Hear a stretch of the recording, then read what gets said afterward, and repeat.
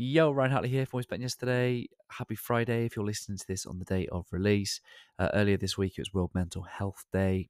And in the We Are Always Better Than Yesterday community on Facebook, I put up a post, a mental health thread, where I invited our members to drop their number one tip that might help someone with their mental health right now. And, this is the power of community. I don't think any one person has all the answers.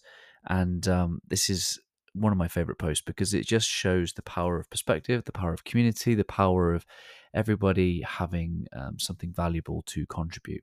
So I thought for the benefit of the podcast, I would just share some of those tips. There are about 20 comments that were put on the thread from all different people. And I'm just going to share with you some of the tips.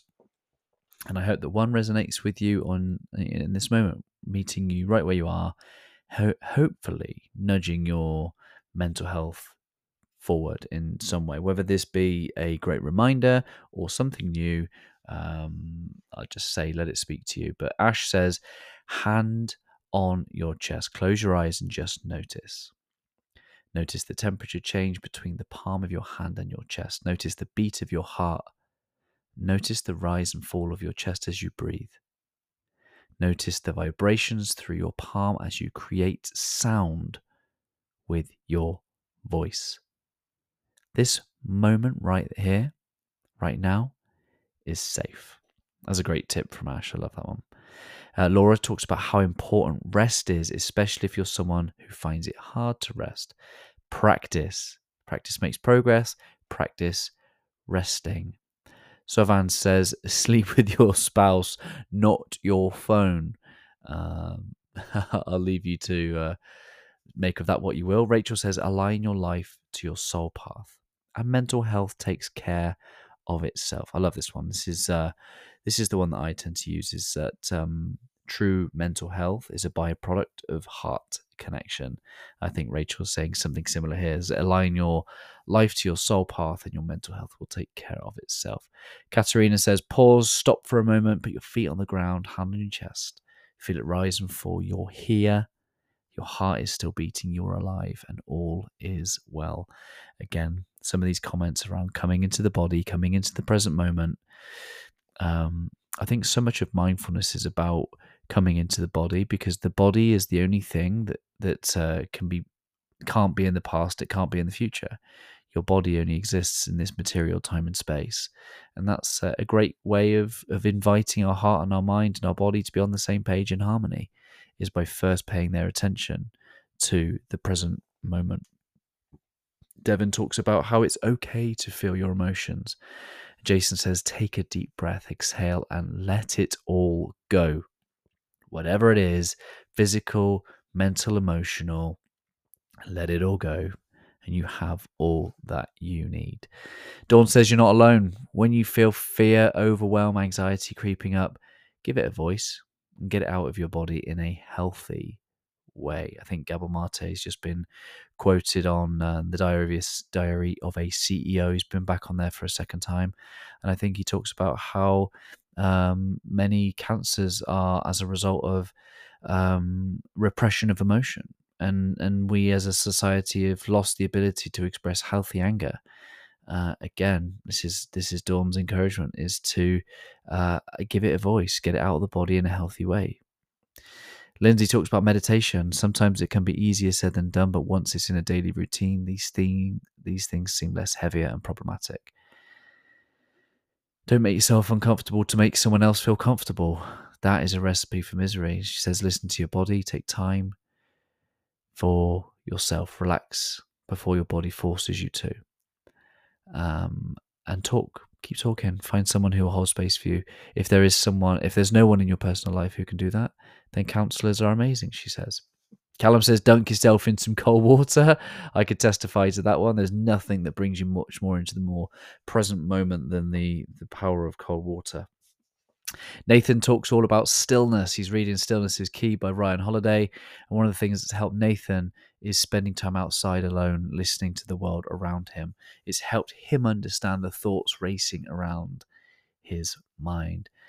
Ali says, when negative thoughts come, don't fight them. Don't give them power. Just allow them, observe them without reaction. Let them go and replace with a positive thought or a good past memory that makes you feel good. Charlie talks about don't believe everything you think about yourself. We're our own worst critics and we are unfairly cruel to and about ourselves a lot of the time. Reminds me of something my mentor Bob Berg says, is that sometimes we just know ourselves too well. We know all of our thoughts, our fears, our anxieties, our doubts, our worries, the moments when we chickened out. We know all that stuff too well, and sometimes we forget the good in favor of the knowing of that stuff. Shay talks about exercise, getting regular physical activity shown to drastically improve mental health for longer and at a higher rate over time compared to pharmaceutical inventions. He's not knocking those methods, but offering a alternative, a less profitable and free alternative. There's your invitation. Benedict says, tough times don't last, tough people do. When you're going through hell, it's best to keep moving. Keep looking up. Remember, you're never alone. Eleni says, don't be afraid to open up. Andrew says, eat real food. There's a huge amount of research and science in the field of the gut biome and the power of our diets on a good way and a negative way. And I think what Andrew here is alluding to cutting out all the crap in our diet, the things that makes us feel lousy, bloated, lethargic, and start to eat real food. I think Jamie Oliver was quoted as saying the ingredients should be the whole thing. For example, the ingredients should be like a carrot, an onion, rather than all these list of crazy ass chemicals and preservatives and whatever else that they put in food these days. Eating the slurring my words here, but where the food is the ingredient. That's what I meant to say. A couple more. Teresa says, reach out, don't suffer in silence. You are not alone. And Summer says, you've survived 100% of your bad days so far. You are more resilient than you know. Great advice. I hope one of these 20 pieces of advice have spoken to you exactly where you are. I have nothing to add. Have a great weekend. Thank you for choosing this podcast. I hope it serves your heart and your mind well. Here is to community, here is to our well-being, here is to the highest form and expression of your mental health. May that be in its fullest vibrational, expressive form, because you are tethered and connected to your heart set. And the truth of your heart set is that you know who you are, that you are fearfully and wonderfully made, that you lack nothing, you have all that you need, and the gifts that you have, they're for those in the world who need it.